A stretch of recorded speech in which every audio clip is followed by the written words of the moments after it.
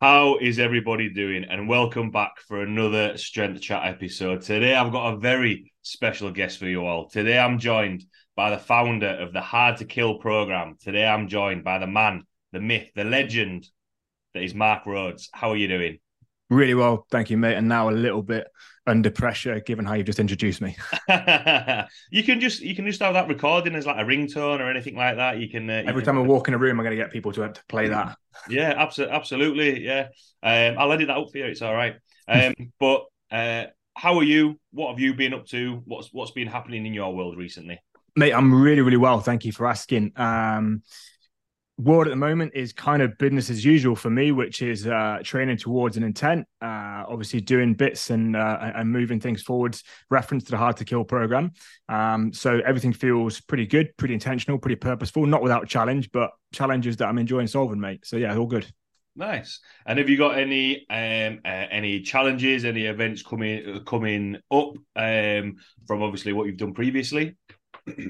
Um, Short answer, yes. So I believe it's just a little over 2 weeks now, I'm heading over to Nevada to compete in the tactical games, Nice. which is a bit of a curveball. Got a client inside the program who was looking for someone to do it as part of a team event. And this was maybe 6, 8 months ago. I was like, yeah, fuck it, why not? And then, time has marched on. So my training at the moment is leaned really quite extensively towards work capacity. So like strength and work capacity. For those who are listening, I don't know what your listenership's like in kind of the States. Many in the States will be familiar with it, but it's owned by Under Armour. It is essentially CrossFit with guns. Okay, it's archetypal American kind of thing. It's fucking awesome. Sorry about the swearing, but yeah, it looks incredible given the social presence of it. But essentially, it's like CrossFit, WODs, throwdowns, but you're in full tactical gear, and it's straight from sort of that WOD into a stressed shoot, and you march for accuracy and time as well as like your actual points in the competition. So yeah, I'm looking forward to that. It's gonna be cool. Ah, cool. Yeah, it sounds exciting. And Mm. is that a one? I'm not 100% sure on that, but is that a one-off event? Does that lead to other events, or how does that work? They're all over the states now, so it was pretty new to me when Jeff, my client, brought it to my attention. I took one look at the Instagram and I was like, "This is a slice of me. Like, let's do it." And I think, and I might well be doing an injustice here saying this, but I think there was maybe 15 fixtures throughout like their kind of competitive season, Yeah. all over the United States. And it's got multiple different like offshoots, different standards of competition. I'm sure they've got like a sniper or a marksmanship competition. They've got tons going on, training packages for it, like pipelines in terms of like training programs heading into it. It's a really well designed thing, as you can imagine, from Under Armour. Yeah. So yeah, it looks like a pretty cool thing. I think it'll probably be a one and done for me, obviously because it's not next door. We're flying over to Arizona, doing a training package, then going to Nevada. But really cool life experience. I couldn't say no. Yeah, absolutely. That sounds really cool. And with that, you might find that I'm a big fan of tangents when we end up doing this as well. But have you found that from the clients that you're working with, or from you entering this as well, that there's a lot more competitions coming up like that because that mindset around training, that there's a couple of more events coming up for that, for people in the forces and those sorts of things, a little bit more of the tactical training. I mean, I think what's brought that to the forefront of everyone's mind is High Rocks. Like High Rocks is doing phenomenally well. So not necessarily within our client population, although we do have some who do High Rocks and do extraordinarily well. But across the fitness industry as a collective, I'm seeing more people. Well, it's hard to say because you and I are probably very similar in our consumption of social media. It's maybe a bit of an artificial sample. Maybe I'm living in a bit of a bubble where it definitely seems like from what I'm being presented with, there's a lot more people that are doing fitness related competition, which I'm all for. But I don't know in the wider world and outside of my little bubble of consumption, because I only follow like 100 people on Instagram, so I don't really see a great lot. But it certainly feels like more people are doing it, and I'm pretty pro that.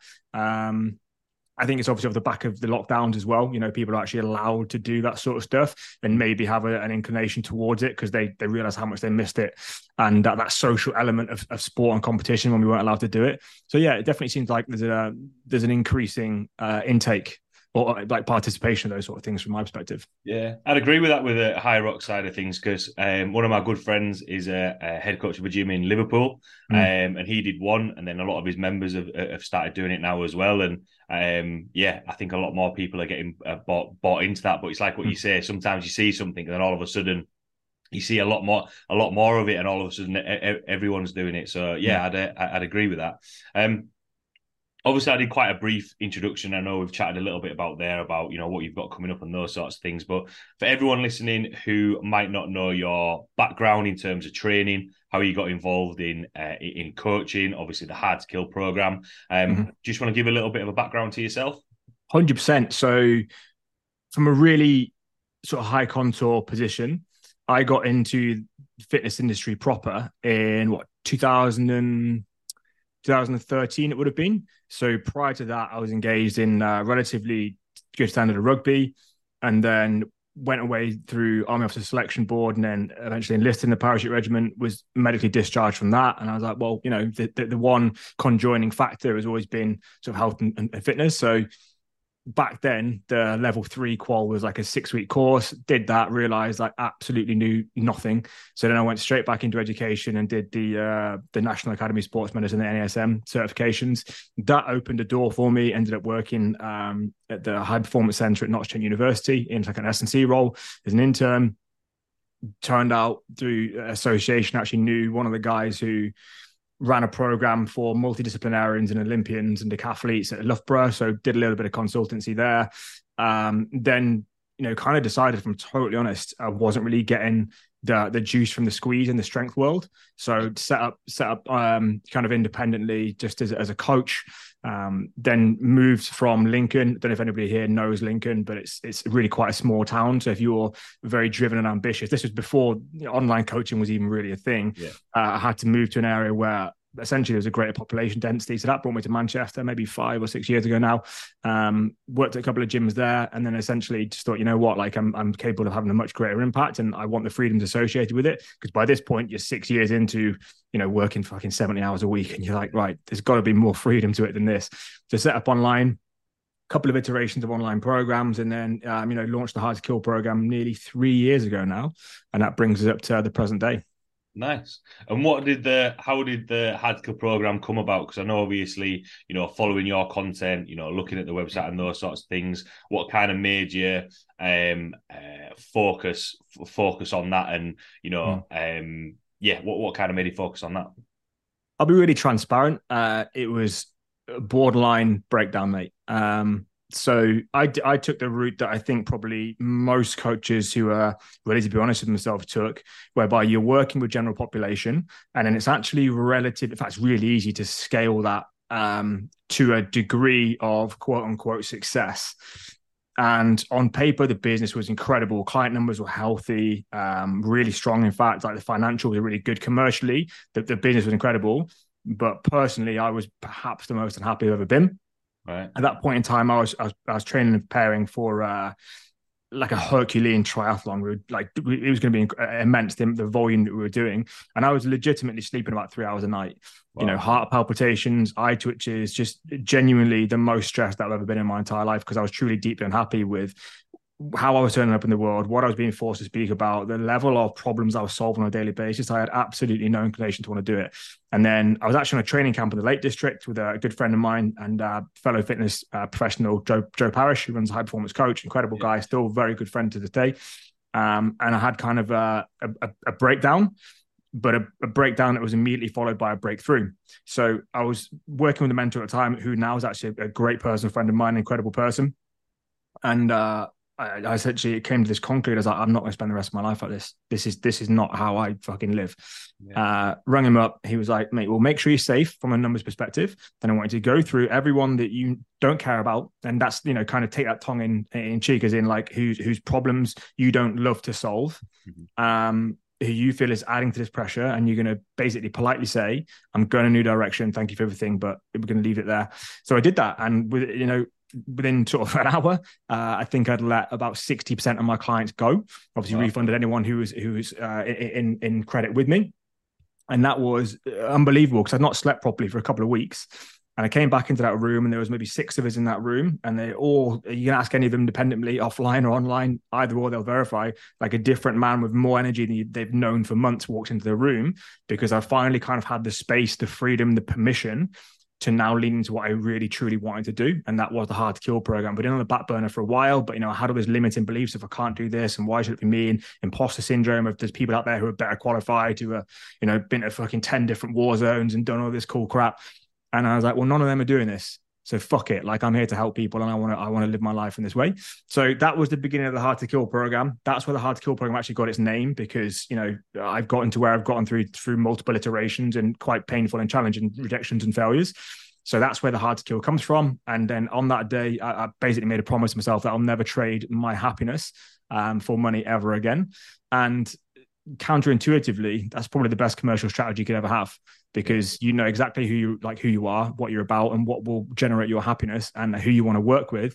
And I believe that's magnetic, but it's authentic. So the breakthrough always comes after the breakdown, but it was a pretty severe breakdown in the moment. But that was circa 3 years ago now, and that leads us to where we are today, mate. Yeah. Oh, nice. That's an awesome story. I think with that, I quite like that, breakdown to then have a breakthrough. I think, one thing that always, for myself, coming from a rugby background as well, one of the first things my very first coach told me, you're always going to learn more than a loss than you are a win, because then you can go back, right, what didn't we do so well? And I think that kind of lesson has stuck with me, when things don't go wrong, or when things go wrong, sorry, you've got to learn from that and think, right, what is it going to go from there? There's kind of a couple of things just to touch on from that. For the coaches, for the PTs listening, once you'd had that breakthrough, how did that then impact your, I don't know if a motivation or drive is the right word I'm looking for, but how did that impact sort of, the investment then you put into the program, but then also how did that then impact your own training, the quality of service, how you were able to, produce the high standard of service that, you provide now? Mm-hmm. Awesome question. So look, I'm a pretty straight shooter, and I'm a pretty open book, so I'll just fucking say how it is. Yeah. I perceive the health and fitness industry and personal training industry and coaching industry to probably have the highest incidence of mental health issues in the people working within it. Okay. Ordinarily, there is a driving factor as to why we get into this space in the first place. Okay. And it's not always light energy, put it that way.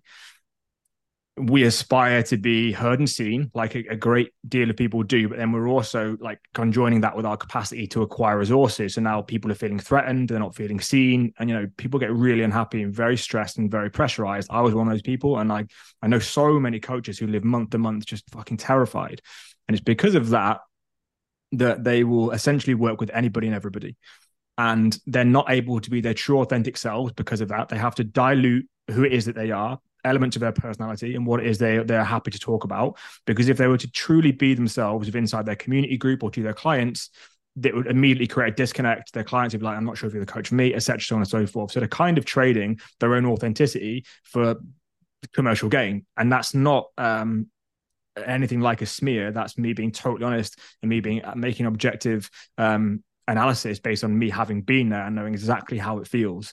Yeah. So inside the client group that you've got, however that's organized, if you can't be your authentic self, then it's exhausting, because you constantly have to have the mask on. You're constantly pretending to be a homogenized version of yourself so that clients aren't displeased with you. And you've probably got 3, 4, maybe even 10 different factions of types of clients within a program that are all going to the bracket of general population. So you can't be yourself. You're tired. You're not fully invested in it. You're just not playing to your greatest potential, because obviously, if there's anything on the continuum of fear in your mind, you will not be expansive and creative and happy. So if you've got low level anxiety or fear or scarcity mindedness, you're not going to be performing to your greatest potential. So when you kind of face that absolute breakdown, when you realize, well, that's not the life that I want for myself anymore, and as a result, you get this really high energy, you have a degree of happiness and fulfillment. And it's what I refer to in scientific terms as being unfuckwittable, because you're no longer there for the pound. Like, you're there because you want to be truly happy and you want to solve problems with people you truly care about. So that allows you to be your total authentic self, which means your energy isn't, you're not untirable, but essentially you have exponential more energy on a daily basis on every level, like from a metabolic level in terms of your ability to work through 3 days, and just from a spiritual level.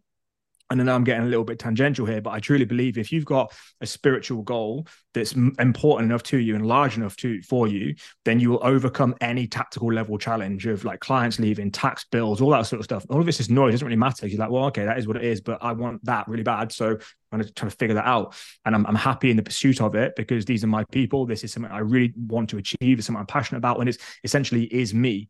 It is a commercial expression of me and how I like to solve problems and my ability to innovate and help people. So in terms of how I turn up, all the way from like the highest level of strategic planning right down to tactical implementation of how I solve problems and the conversation I have with clients, it's literally just night and day, like absolutely night and day.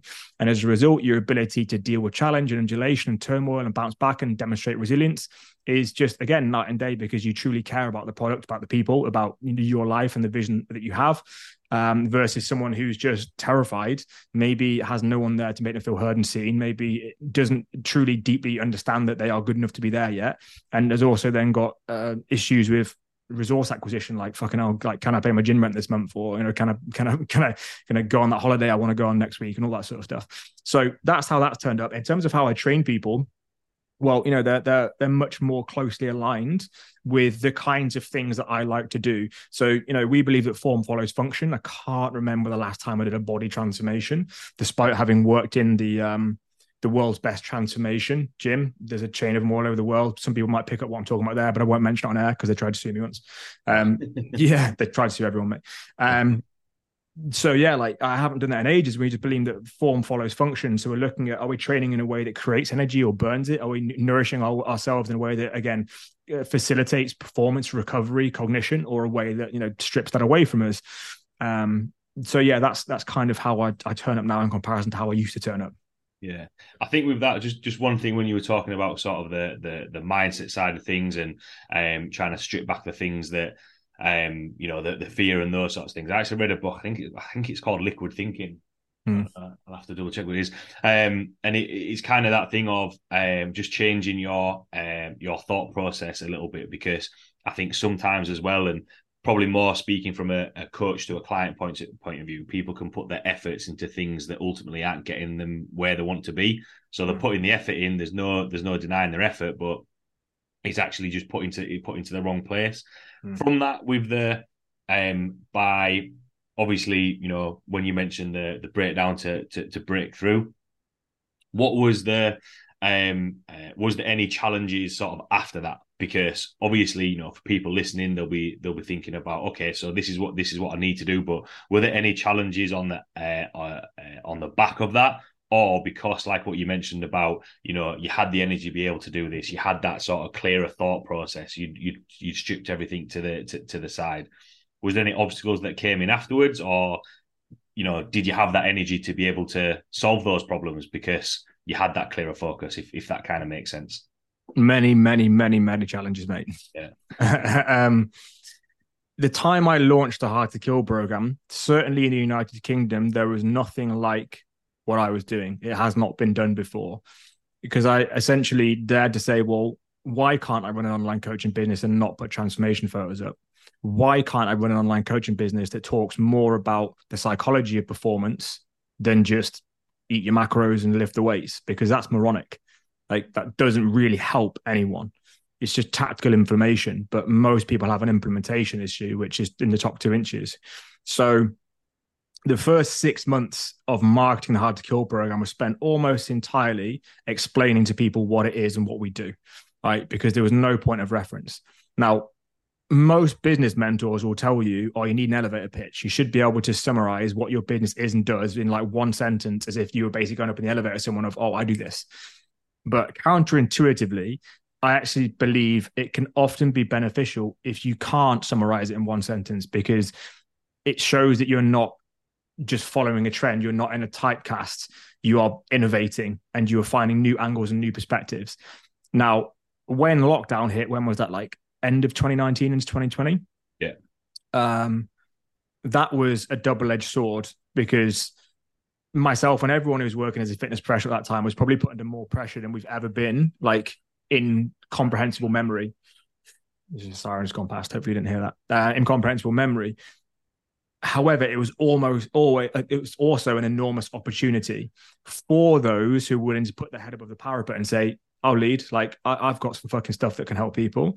And that was actually kind of serendipitous because everything that we spoke about, yeah, we deliver S&C and nutrition and stuff, but that's just a kind of tactical implementation of what we talk about in the top 2 inches.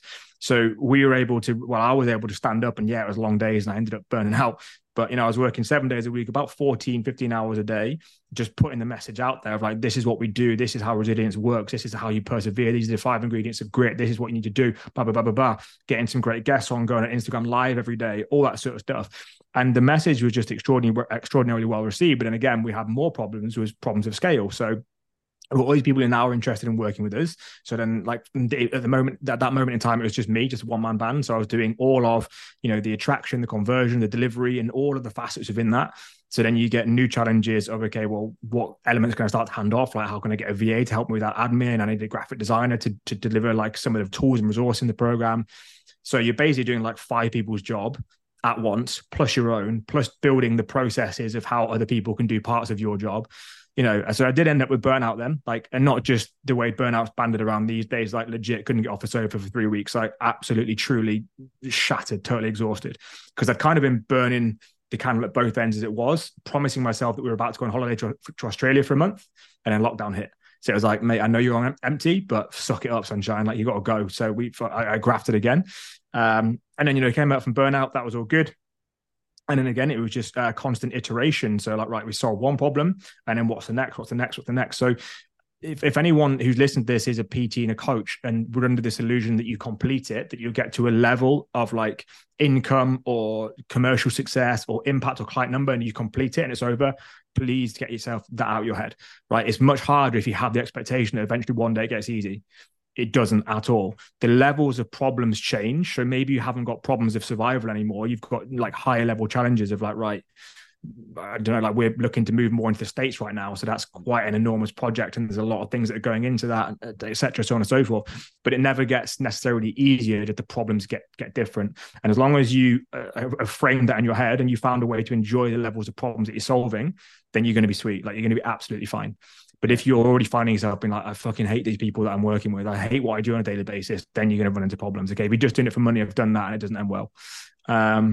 So yeah, does that answer your question? I know I went off on a bit of a I think the last bit that you said there with the having that of the what's the best way to say it, when we're talking about solving problems, I can't remember the phrase how it was, but it was kind of never say that you've I know the phrase is, if you think you're the smartest one in the room, go into a next room. But I heard a different phrase of, never say that it's mastered. Never say that I've got this sussed. I've got it nailed. Because then all of a sudden, that's when standards will end up dropping off, because then you'll get complacent. Whereas you're obviously familiar with the All Blacks, right? And there's Gilbert and Oku was their like mental performance coach for all of their like winning years. And he's famous for saying you aim for the gap. Mm-hmm. So by the time you've hit top of curve, there's already people who have you in their sight and are looking to reel you in. Okay, so it's your responsibility then to dictate the next level of excellence and begin pursuing the gap between that pinnacle and the next one.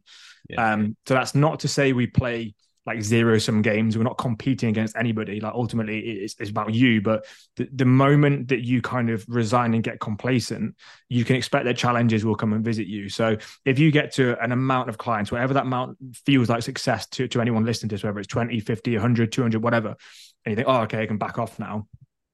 That's incorrect, right? There is, for every light, there is a dark. And whilst you might have achieved the light of, okay, so I've got this amount of clients, that was my goal, incredible. Celebrate that, acknowledge it, be proud of what you've achieved and attained, but know there is going to be something in the periphery that you're not looking at because you're infatuated with that metric.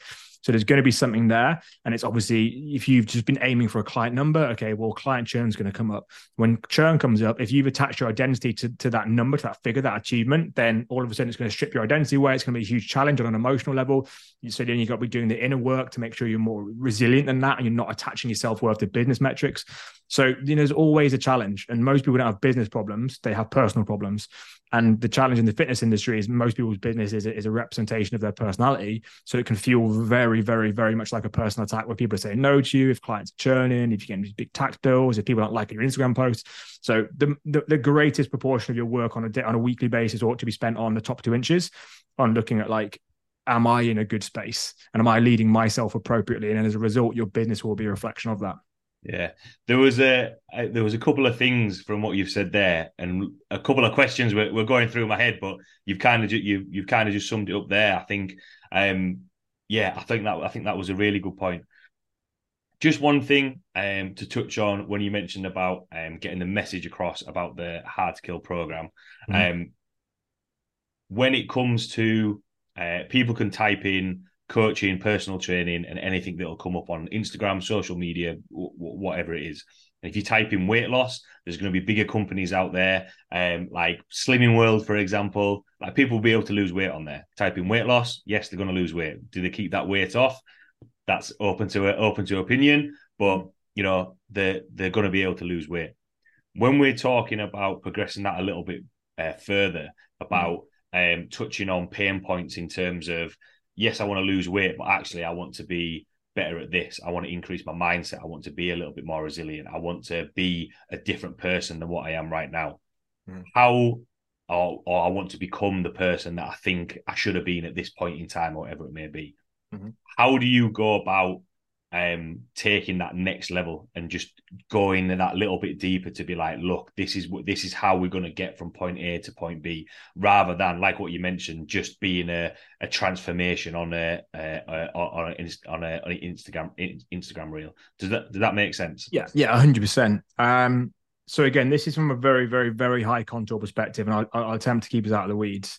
But any coaching process needs to have exactly that. It needs to be a process. So any organization, company, coach, trainer needs to understand the promise. So what promise are you making to a client? Like you ought to be able to, should's a dangerous word, but you ought to be able to really clearly identify a list of problems that the guys you work with experience, and then the promise of exactly what it is they aspire to achieve. And in your process is a prescription that takes them from these problems. You prescribe this, you add accountability, support, and any other core drivers in your business, and it takes them to that outcome.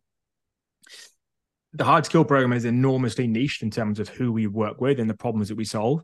And as you spoke to, most of it is psychological, but we actually have kind of 3 core drivers: physical robustness, mental sharpness, and then high performance leadership. And at the center of that kind of triangle is ultimately becoming hard to kill. So I see it as an inseparable, intertwined matrix, okay? Because if someone comes to you with an issue, let's say they'd been on Weight Watchers, really loose example, and they couldn't keep the weight off, right? Is it because they don't understand nutrition? They don't know right from wrong? Never. Is it a psychological issue? Always. Almost always. Okay, I like to avoid generalizations, but I would say 99% of the time it's that.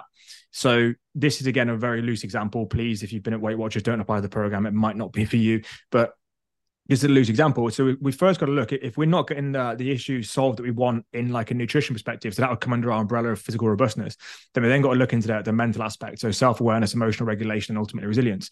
So from an awareness perspective, well, let's just zoom out. Okay, if they grew up in a household when from the age of 3 years old, they were either, whenever they're upset or they did really well and they were rewarded and acknowledged with food, well, is it any wonder that when they're upset as an adult these days, or when they're celebrating something these days, all they turn to is food? And then they've got this really deep, like, seated psychological relationship with that. Now, we're not clinicians in terms of not diagnosing pathological dysfunction, but we're looking at it from, again, a black and white perspective and saying, well, whenever you're unhappy and stressed, your coping mechanism is this. So here's the awareness piece. That's why you have this tendency. Then obviously we deliver the tools, training, resources, accountability, and support to regulate those. And then training and nutrition is basically the tactical level implementation of that. And then we just run the experiment. So we perceive, right, we need these tools, resources, and accountability metrics in an effort to improve that. Let's fuck around and find out, run the experiment. look at the data. What's it telling us? Okay, that's worked. So we're on the right trajectory now. And then we just can add more pressure to that. We can look at, right, what velocity is appropriate. So that's just like a nutritional intervention as an example.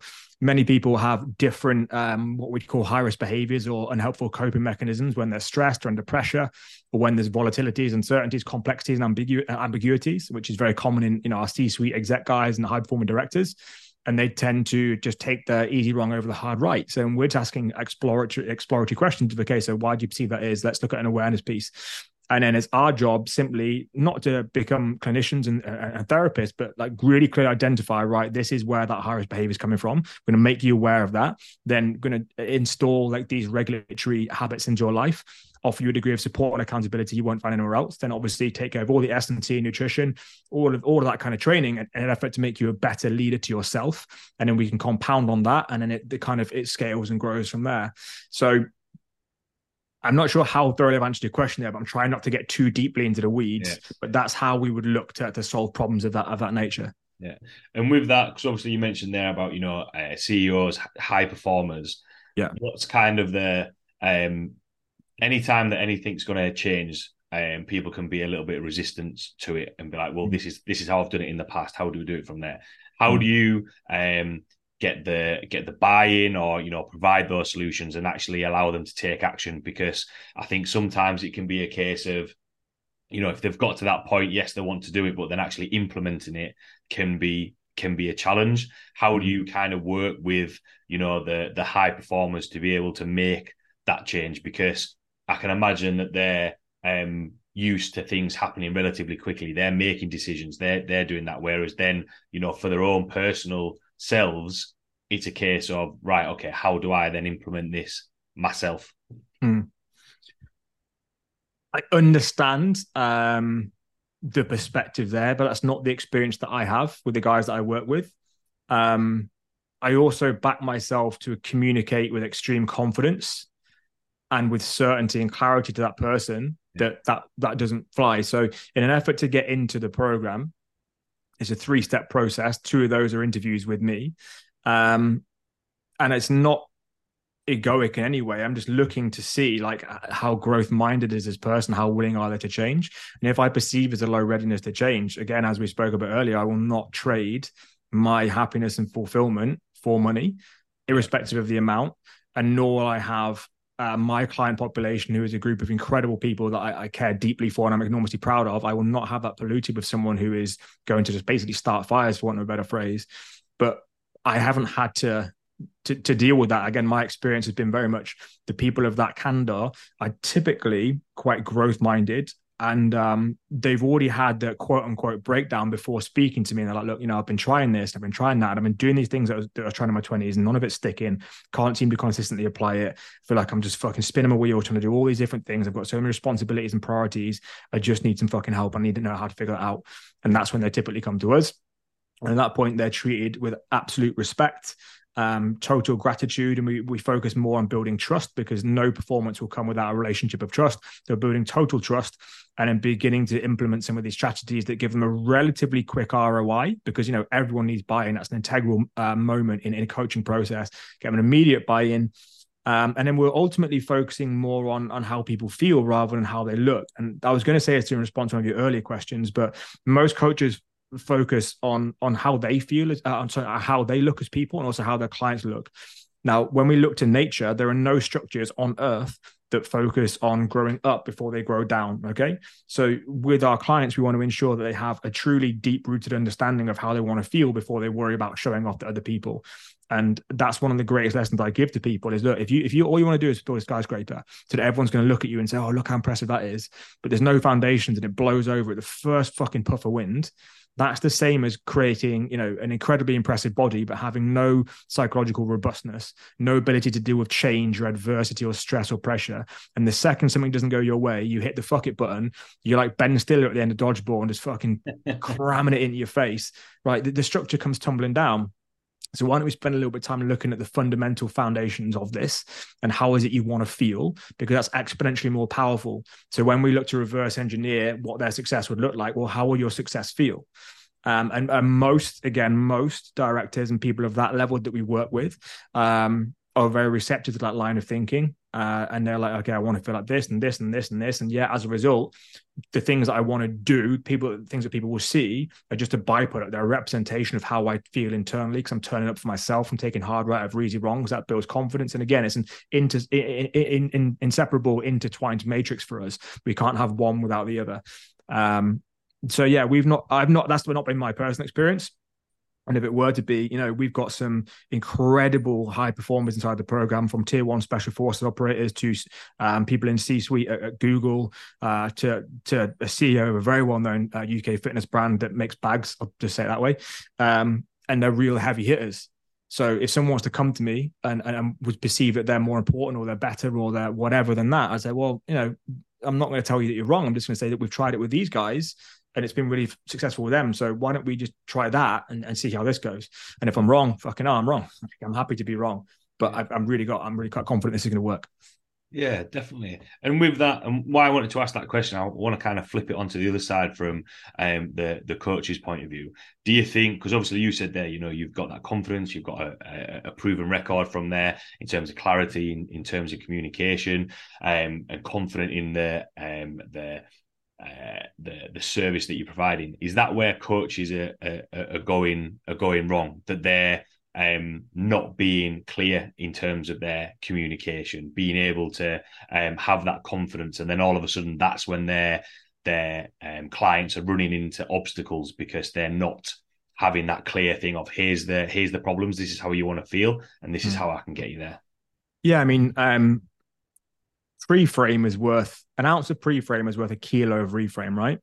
So referring to an earlier point I made, that again, I've been here, so I know exactly how it feels.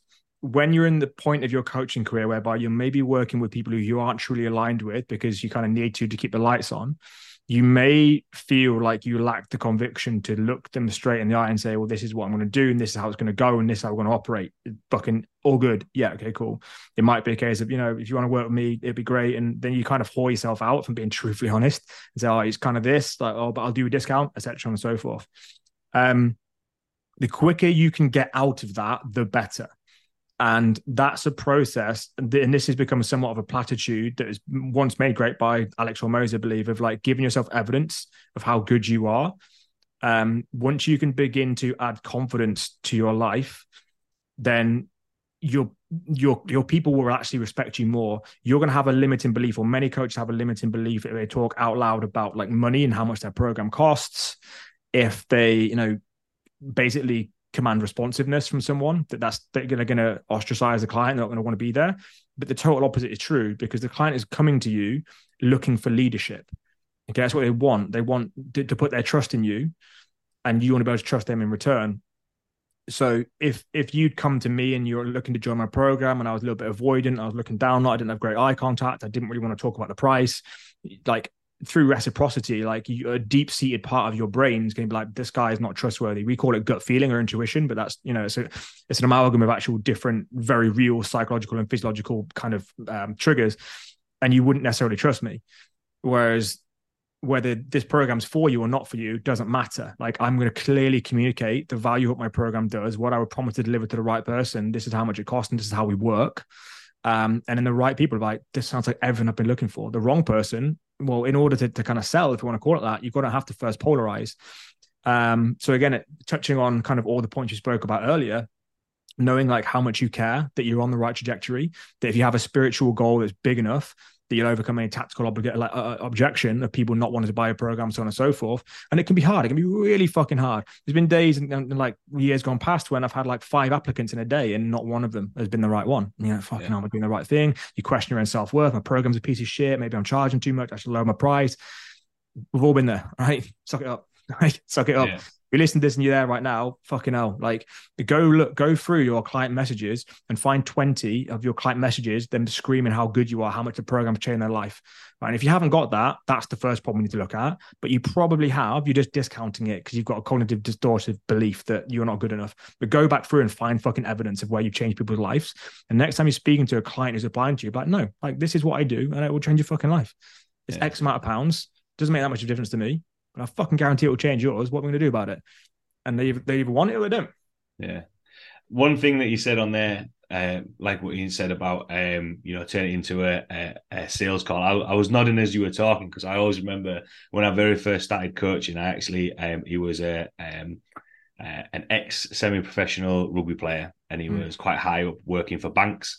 And how he described his job was, if things weren't going well, he would basically go in and sort it out. And I was thinking, oh God, how am I gonna train this guy? And he said, right, this is what I want.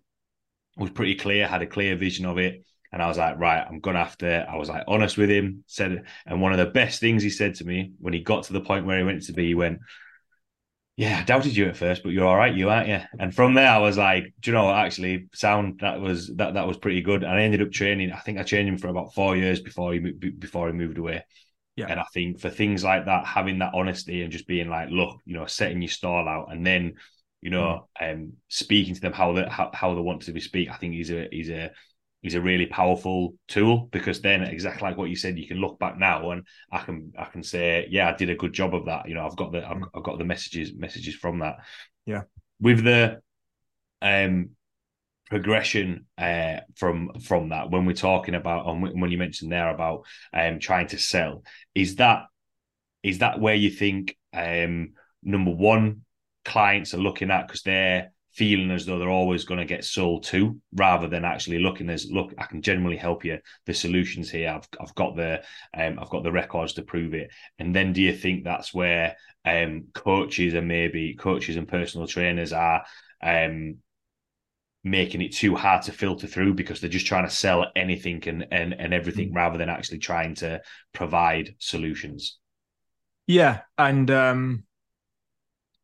the first thing I do is actually just return to your story about training that rugby player. By the way, like that's a fantastic example of doing it the right way, of just being like, maybe you were shitting your boots, but we call it the swan effect, like cool, calm, collected on the surface, but flapping like fucking underwater. Just have a word with yourself, just breathe and be like, okay. Because again, understand, people are coming to you for accountability. And if they've come to you for accountability and the first thing you do is roll over, they're like, well, why would I pay you? Of course I'm not going to fucking pay you that money, dickhead. Like you haven't demonstrated you'll do what you said you would do. But the first thing you have to do is step up and say, no, I will hold you accountable. I'm not going to be hurtful. I'm going to be very honest to you. And if people give you excuses, you say, well, how's that working out for you, mate? Yeah. Do you know what? That actually happened, and I'll never ever forget this. He was quite a big guy, and I always remember he had a Burger King and he had a KFC, and I was like, he said, "Oh, I feel rubbish," and I was like, "Well, no wonder you feel rubbish. You've ate that." And I said it so quickly afterwards. He just looked at me, and I was thinking, "Oh, what's he going to say?" But actually, he was like, yeah, do you know what? You're right. That's why I feel rubbish. And it's just that thing of saying it. And I'll never forget that. It was in our check-in. It was in the meeting room. And I'll never forget that. Yeah, 100%. That's sometimes what they need. Knowing your clients is obviously important. The level that we work with means they're normally quite responsive to kind of authoritative feedback. Not that we tell people what to do or boss them about, but we can send straight arrows. It's well received. However, that's not the case of everybody. So you kind of got to know your people and know the room. But in response to your question, I think this comes if I'm honest, as a result of a lot of like kind of mentors in the market now who are wanting to create their own success metrics, which is, they take people from X to X income. So like was earning 10K per month, whatever, in 90 days, all that sort of stuff. So then coaches are seeing that as the metric of success and say, oh, I've got to do this, got to do this, got to do this. And whenever you go into these mentor environments, it's the same as if you were going to try and get a quick win with a client, right? If a client came to you, and neither you or I would do this, hopefully, but if a client came to you and was like, right, okay, I want to lose 10 kilos of fat in fucking 6 weeks, you're like, yep, we'll fucking do that and just starve the ass off them, cardio them to death. And on paper, you've achieved success, even though you've done something that's a little bit, very unsustainable, borderline dangerous, a little bit immoral. And ultimately, it's going to set that person up for further like hardships and difficulties and challenge relationships with the body image and training, all that sort of stuff. Well, business mentors are also an unregulated force, and they're doing exactly the same. So people are going to them, they're like, right, here's what you're going to do. You're going to bang out a fucking 5130 every fucking day. A 5130, those who don't know, is I'm looking for a number of people to solve one problem in the next X amount of days. So it's normally you'll see coach on Instagram like, I'm looking for 5 guys you want to get ripped in the next 90 days. Right? It's a recipe as old as time. It's called a 5130. And most mentors would say, right, you're going to fucking post this out there every day. And because that coach has maybe never actually marketed to their audience before, it'll be really receptive, it'll be really warm, but it will run out like that. because you're basically, imagine if I had like a piano, right, and I was just playing one key over and over and over and over and over and over again. Within about 15 strikes, you'd have just kind of tuned it out. Their audience would do the same, but they don't know anything else to do. So they just keep pressing the same key over and over and over and over again. Then you got all these coaches in the industry who all believe the metric of success is to make X amount of money in X amount of months, all employing the same tactics, because all of these people, and to be totally transparent, I've been in some very high level business and entrepreneurial mastermind groups. All these people, I'm totally honest with you now, we're always in the bottom third. I know pretty much all of them. We're in the bottom third of that room, that environment, and have now gone out to become business mentors. So they're all using the same strategies and tactics. So then, by order of effect, they've got maybe 50 clients who are then all using the same stuff. So that's why the industry is all people doing the same stuff. It's like, well, again, marketing 101, zig when they zag. So just zoom out and say, right, well, I'm actually looking for 5 clients who want to solve one problem in the next 30 days. And if that is legit and that is genuinely accurate, show me the problems that you articulate it, show me your promise and the process, and show me the outcome. And then find a way to demonstrate you've done that with clients, and that you've been authentic and that you care. Add a little bit of your personality and character into that. And I guarantee you'll get exponentially more people knocking on your door being like, yeah, I'm interested in what you do, mate. Can we maybe have a chat about that? So it's exponentially more authentic than just hammering these hard sales tactics. Because again, I spoke about getting into the Hard to Kill program. We legitimately call it a fit call. Like, I'm going into it. By the point, if you've got to the final conversation with me, it's going to be about an hour on Zoom. If it's a fit, I'm expecting that you and I are going to work together. I'm not expecting I'm going to have to hard sell or pressurize you. And if I feel like I'm going to have to, I'm like, this is not for you. Like, if we've gone through all that, and I've demonstrated an understanding of your problems, I know how to solve them, and this is what you want to achieve, and we've both agreed on that, and this is how the program works, and that's how we take you across this process, and this is the exchange in value. If you're comfortable with that, let's go ahead. At no point is it, well, you're a piece of shit if you don't work with me, or you've got to do it, you're going to be a failure without me, or this, that, and the other. But again, like, it's just the landscape of the industry, or a portion of the industry at the moment, and it's very easy for coaches to fall into it because the behavior is rewarded, because if you do it, you get more money. But it's just a little bit short-sighted. Yeah. And I think with that as well, in terms of numbers games of just trying to get as many people in, you're actually wasting a lot of time, because you're actually then going to try and find more clients and then trying to do more. Whereas actually, like what you mentioned there, by the time it gets to that final call, 9 times out of 10 or 10 out of 10, that's going to be a paying client, because they've got to that point. Unless something goes, drastically wrong for that final call, and then at least then, that they're going to be bought in, like what we touched on earlier. The one thing that I wanted to touch on as well is, we've spoken a lot about, attracting clients, talking to them, and working with them. How do you sustain that repeatable success, so that the client, keeps working with you? Because, it'll get to a point where they came with a problem and that solution's been solved. And then a little bit like what you mentioned about as a coach, you're always trying to look for that gap, look for that next thing. How do you have that repeatable success? I think it's multifactorial. The first caveat is that, like, it's the paradox of coaching is that, eventually all clients are going to stop working with you, and having that in the back of your mind that when you're their coach, you're not their friend, and when you're their friend, you're not their coach. And not taking it as a personal affront or a personal shortcoming or failing when clients are eventually like, mate, this has been incredible and I'm good to go. It's going to happen, right? And be very, very proud and accepting. And again, this is why we don't assign success to how many clients you work with, because people are going to actually succeed and achieve. Incredible. That's what we want to do. That's the whole goal. That's the first thing. The second thing is, I truly believe in not necessarily leading from the front, because the chances are that, certainly in my world, like, a lot of my clients are a lot fitter than me. Many are a lot stronger than me. A lot of them earn a lot more money than me. It's not about leading from the front and you having to be better, but it's about leading by example. So as long as you're even one page ahead in areas of life, in terms of like how you are pushing yourself, how you live your life, if you're being a truly aspirational identity and you're learning from that, and then you're giving those learnings back, then you're always going to be valuable. That's it. Like, valuable people are never going to struggle to retain clients. So then it's a simple case of, like, if we look at the matrix of, like, okay, so you've got a client attraction, client conversion, client delivery. If we look into client delivery, well, most coaches, I'm sorry to say, spend a disproportionate wealth of their time trying to just market to new people on Instagram and social media and Facebook so they can hit those vanity metrics. Is that, well, how much time are you spending looking at your delivery pipeline? So we recently finished the entire year annual plan for 2024 of like everything we're going to deliver internally for the whole of 2024. And then clients are like, well, I'm in a great place, but they're discussing that then and that then and that then. Oh, I want to do that. And I'd love to learn more about that. So you can kind of think of it as internal marketing if you want, but it's just, there's so much to be spoken about in the pursuit of true peak performance. And if you're pushing the envelope yourself and you're learning more lessons and you're putting yourself in new rooms and challenging environments and pushing your own boundaries and doing things and then like retrospectively learning from it and communicating how that can improve other people's lives, etc. and so forth. And then you make like a really robust pipeline inside that is continuing to lead your clients towards excellence and towards their massive transformational purpose, then it's not necessarily about elongating their lifespan because it's a value to your MRR and your fucking bank balance, but it's because you've got so much more left to teach them. And then again, if people are like, I'm not sure if the program's for me, because that's why clients are wanting to leave, is because they're not seeing an exchange in value anymore. They're like, you're not teaching me anything, I've achieved it, so I don't want to go anymore. Then it just becomes a conversation of basically an argument of please don't leave, which is just not, it's not great if I'm being really honest. Whereas if you know, like, okay, cool, like, well, here's where you're at and let's celebrate what you've achieved so far and what do you think is not quite finished and what would your future aspirations be? And if that all checks out, you're like, mate, well, I'm proud of you. You've absolutely achieved everything you ever wanted to. It's all nailed down.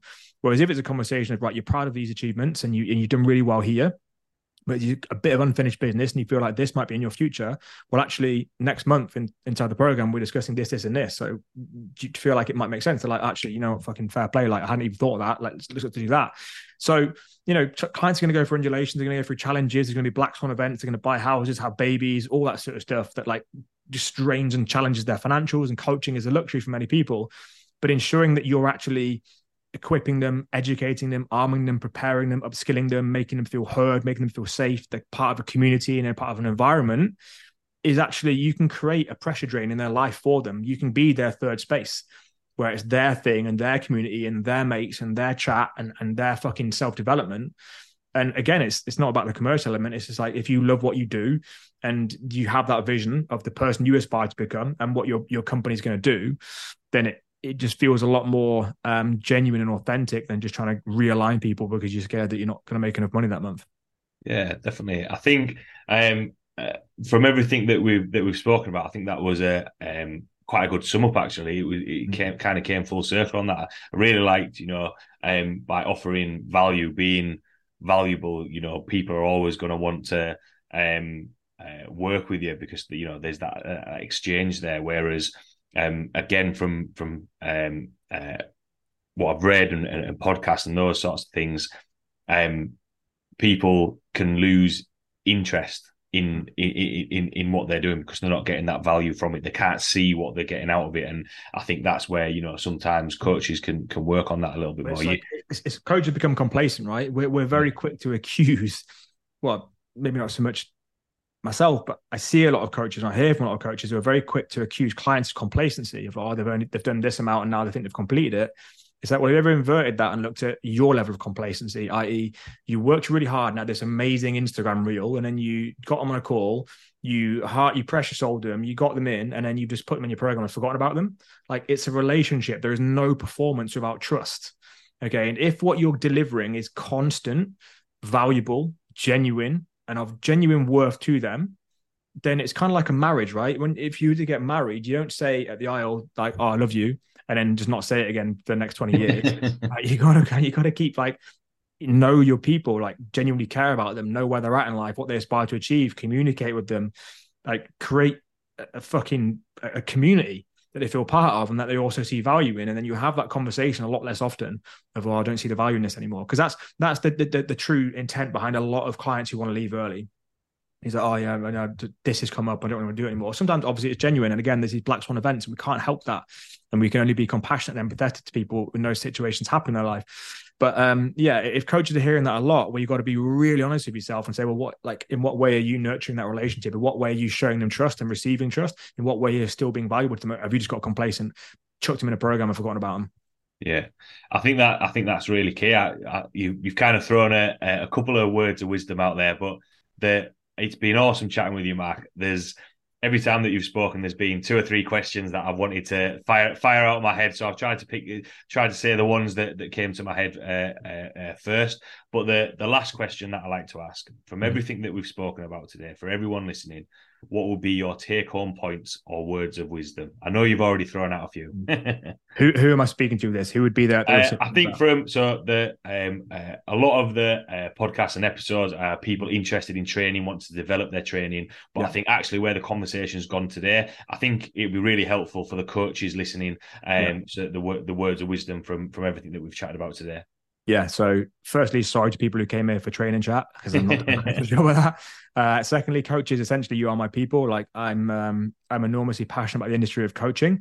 I believe that as a collective, as a cohort, we ought to be collaborating more than competing. I think as a population, we can do more. We can be better, and I would encourage you to see yourself as part of that movement to gain the respect of people because coaching's a bit of a joke to a lot of people, right? Let's fucking say it how it is.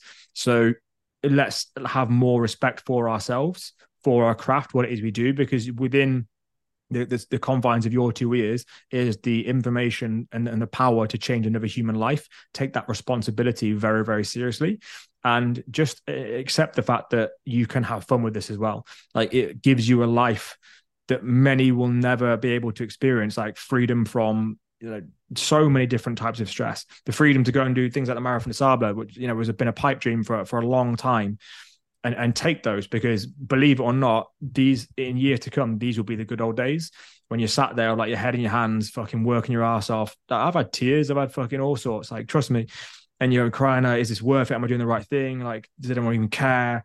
These will be looked back at with rose tinted spectacles. These are the good old days.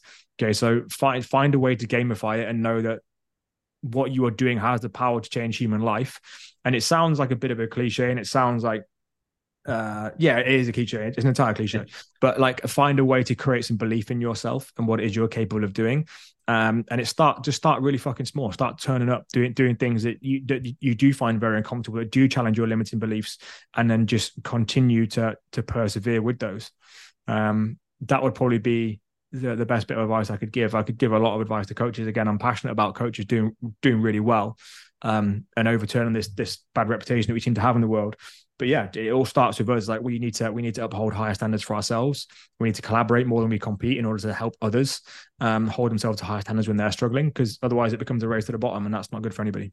Yeah, I think that was you've had some really awesome words of wisdom throughout the entire chat. I can see the passion that you've got for this topic, and I know obviously you spoke about the topics that I sent over originally, but I think there's some really, really useful information in there. If anyone's got any questions about what we've chatted about today, want to reach out to you and see the content you put out there, where could people reach you or find you?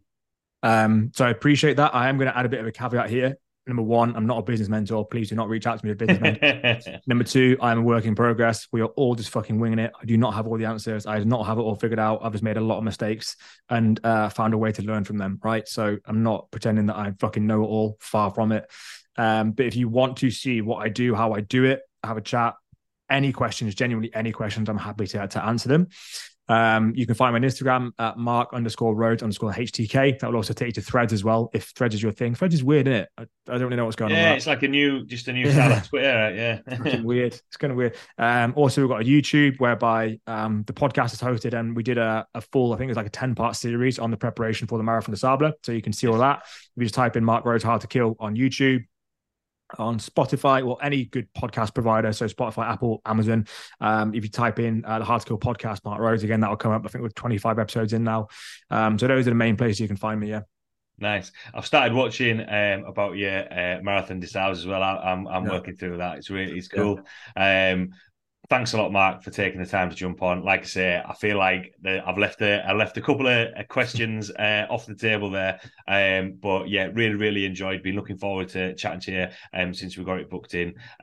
Thanks a lot to everyone listening, and I will see you all next week. Thank you, mate.